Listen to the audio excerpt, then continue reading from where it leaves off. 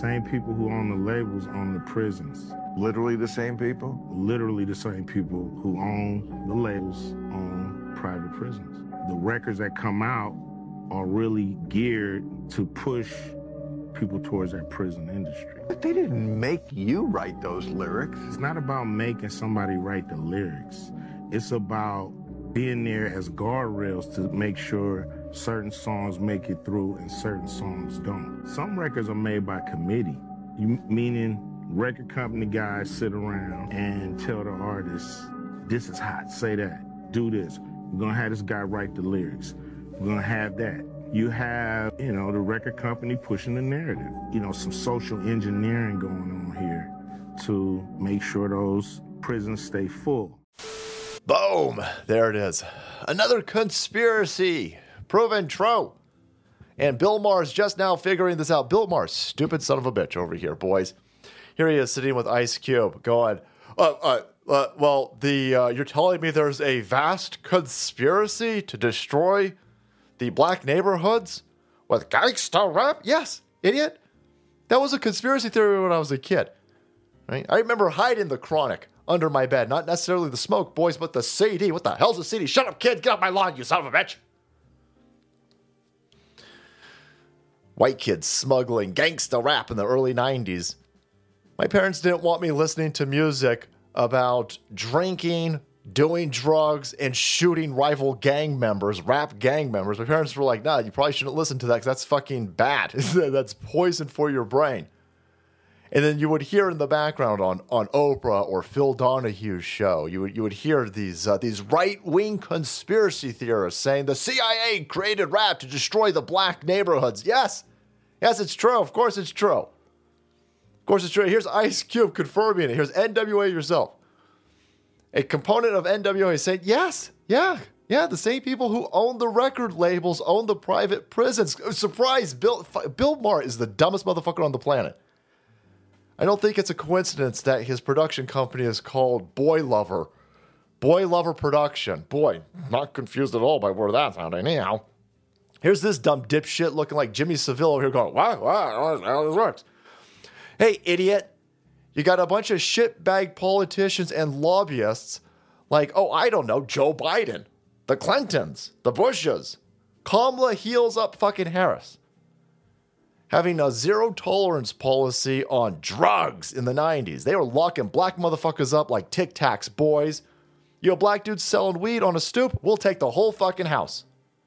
The same people who are now saying, oh my God, we can't arrest black people, that's racism. They were locking motherfuckers up like left and right. And then you've got this music that is incentivizing, enticing. It's put an aura of spectacle around doing drugs, selling drugs. The stupid, horrible rap culture that is absolutely decimating young black youth, promoting this culture with real bad outcomes. And now you've got the same people who own the labels, the record companies, and the same people who own the prisons.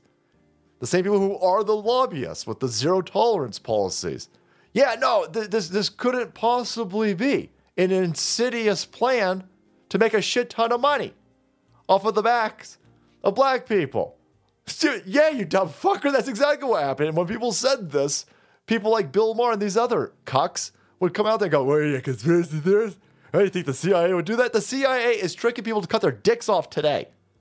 What the hell's going on? What gangster rap did to black communities 30 years ago, this woke nonsense is doing to white communities today. Right?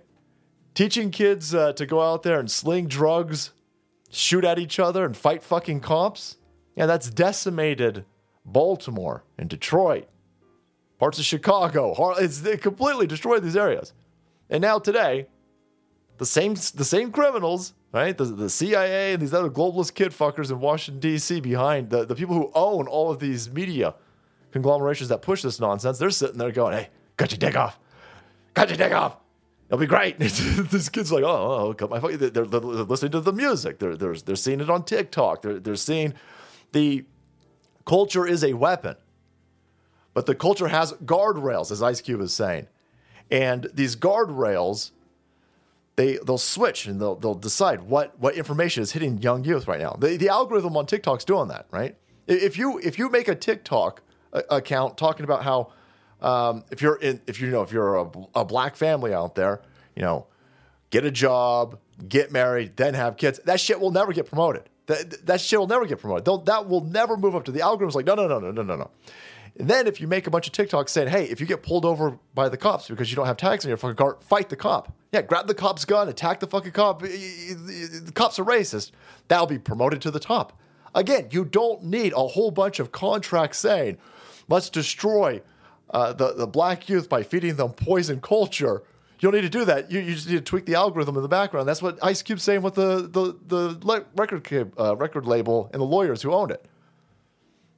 If you were a group of black kids in fucking Compton and you were singing about rainbows and starshine in the 90s, you ain't ever going to get fucking played. You are not going to get a job. You're not going to get a record deal. You're not going to get airtime. Oh shit, no.